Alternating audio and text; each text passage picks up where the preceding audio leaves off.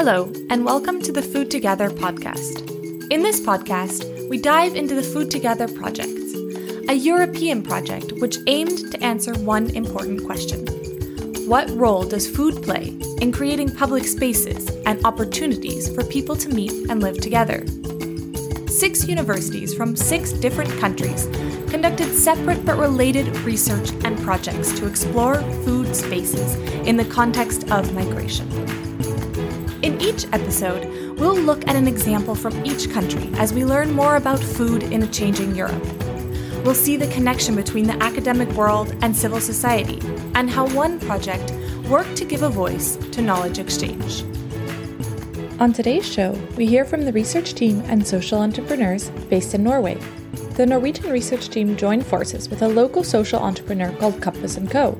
to conduct workshops and a surplus table together with a group of students at a school in Oslo. Here's their story. So my name is Clara Julia-Reich. I am a PhD candidate at Consumption Research Norway at Oslo Met, and my PhD is on young people's belonging on social media. Clara will give us the researcher's perspective, while Katarina is the social entrepreneur. Yes, so my name is Katarina Eriksson. I'm a social entrepreneur by heart. So I'm involved in different social enterprises in Norway. And one of them is Kompassmat, which was a part of this project. So what exactly is Compass & Co? Here's Katarina. Compass is Compass Food, let's say, in English. It's a social enterprise that has been working for almost 10 years, connecting youth that has fallen out of the school system for some reason, back into the school system or workforce by using food as the enabler. And then we use surplus food. So we try to have from the really first beginning, because of the economy, to get the project to run more smoothly. We got a lot of surplus food to use in our projects. So that's why it started, because we had a lot of other economy posts, let's say, in the budget to follow up the youth that needed special care or special attention.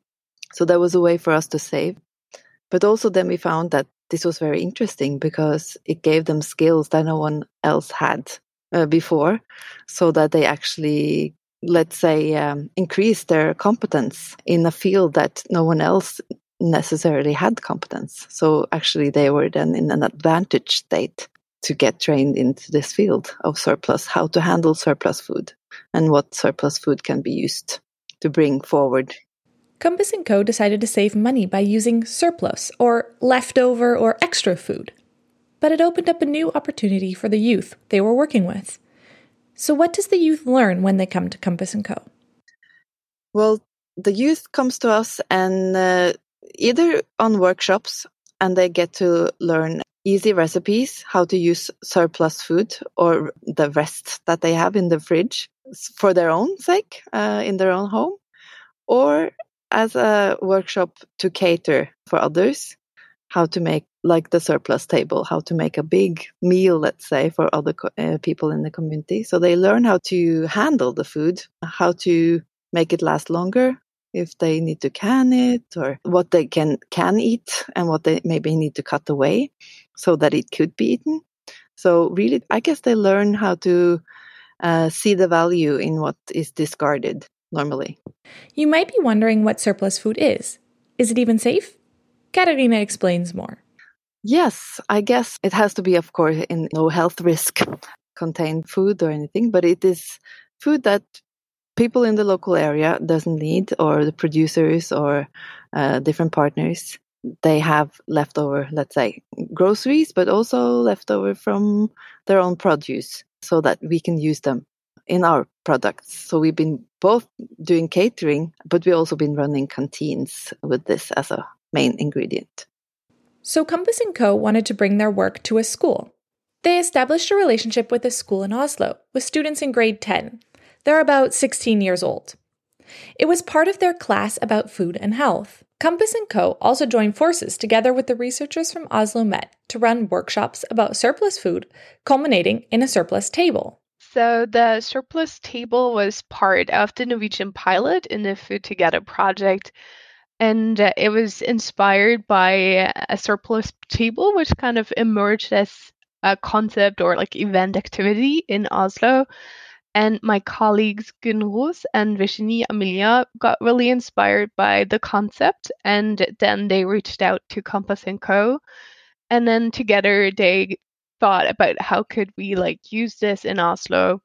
And then they figured out that Compass & Co. already had established a collaboration with a middle school in Sagene, which is a part of the town, where it's really like diverse population and kids from living in smaller apartments, but also like middle class kids.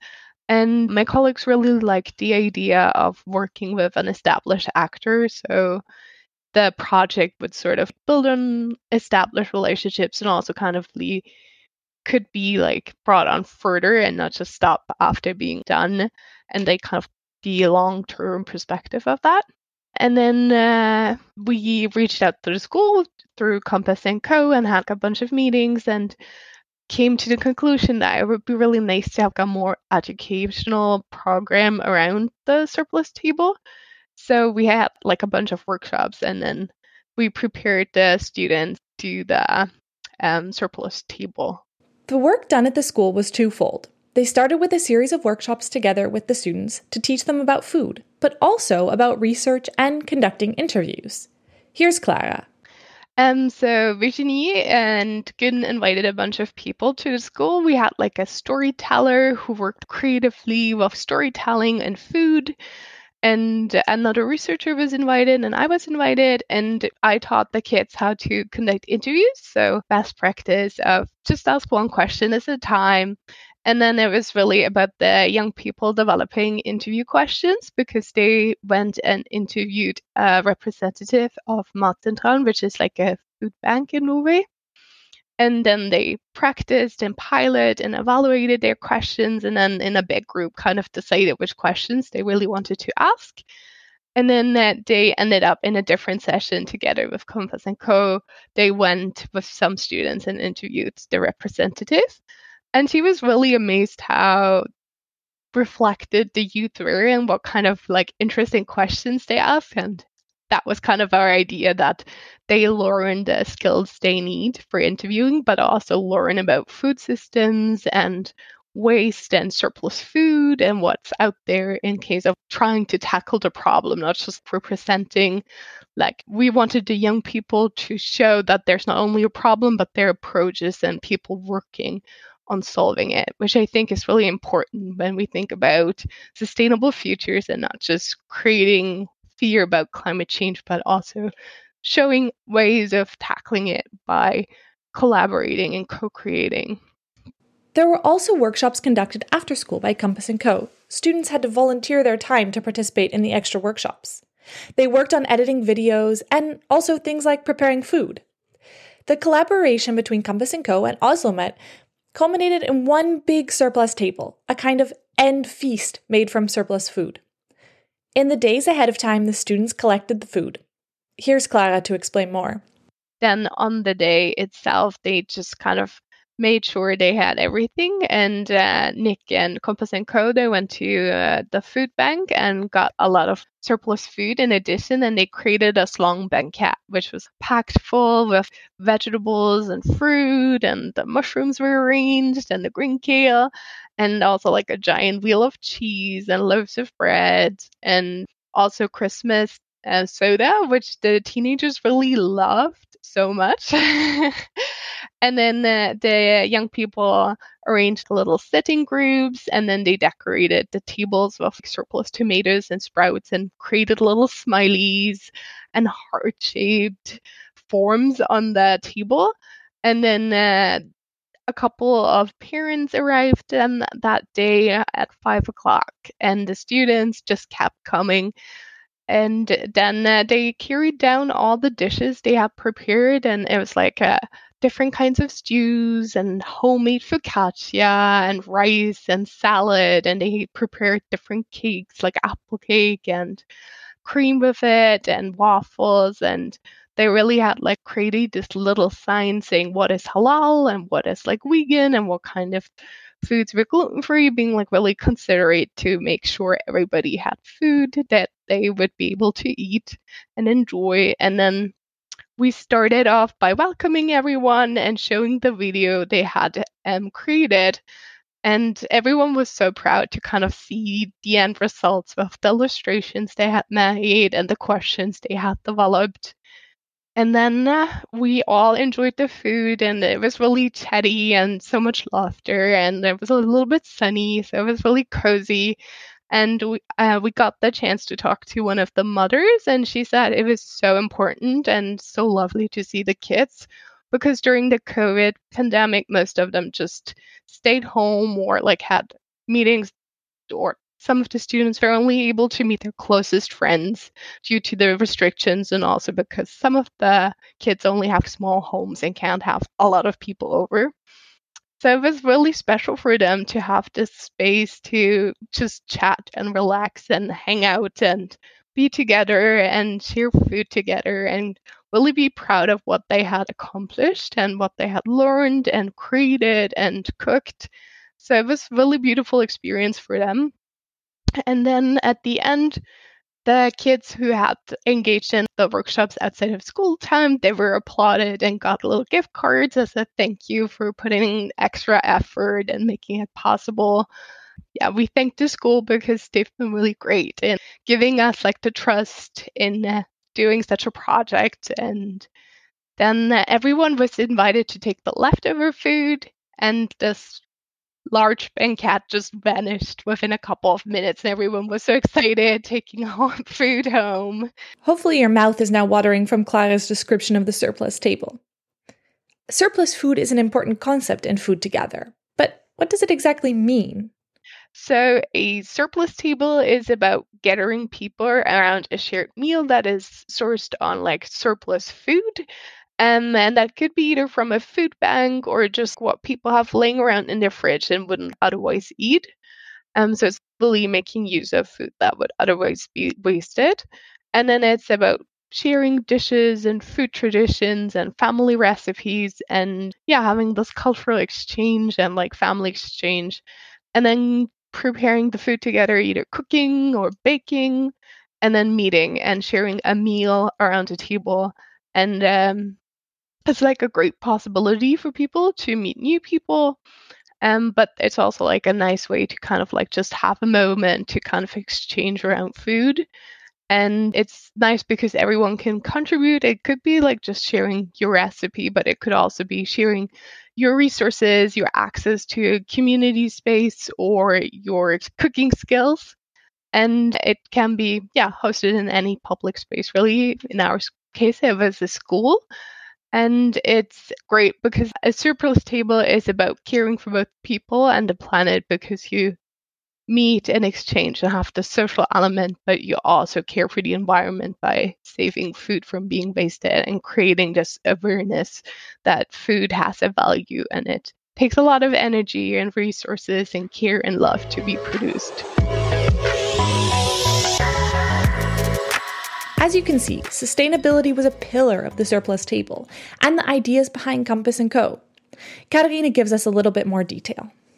Yeah, so part of the project was also for the kids to see the food bank system we have in Norway. They have 4 big food banks in Norway. So they were interviewing one of the managers there. And we got to go there and pick out and see all the food that is collected through the system. And it's really overwhelming to see how much food that is actually, let's say, up for grabs in the system. Katarina also agrees that the surplus table event was an important moment for the youth and the parents too. So it was just as like a really, really nice get together with all the food that we collected in that certain area, and also time limit that we had for the project. It's something different to see it than just talk about it, so that you could really see a big table with a lot of food that is perfectly good food. And what was interesting is that they brought everything back home with them, so there was nothing left. And also I think the biggest find was that this was actually connecting them closer together in that class, which didn't really have that many venues together before. So they really needed something like that, like an event that didn't cost necessarily so much. It was a really good time for them. And how does all of this connect back to the Food Together project?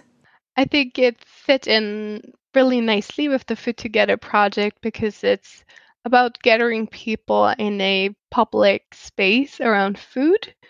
And I think this is what we did with the 10th graders, inviting them and their parents to meet and to chat and to eat food that they had prepared and saved from waste. And a school is sort of a semi-public space, but we felt for the young people, since it's their everyday life, it's a good way to reach out to them and to also make sure to get a diverse range of people that otherwise probably would not have had the chance to meet in this context. And also to kind of combine a space for learning in a more like informal, fun way with a very hands-on approach with like cooking and preparing and shopping. And I think Food Together is about public spaces and ways of combining histories from different cultures around food. And I think that's the key of the pilot. Because at the end of the day, food is the central component. Food is everything. I mean, and especially in different cultures, food is maybe more important. We were discussing this, that in Norway we have a very special family system. So we eat together with the close family, but we don't invite necessarily people that we don't know that much. Whereas in other cultures, it's more normal to have more people in the dinner time, let's say.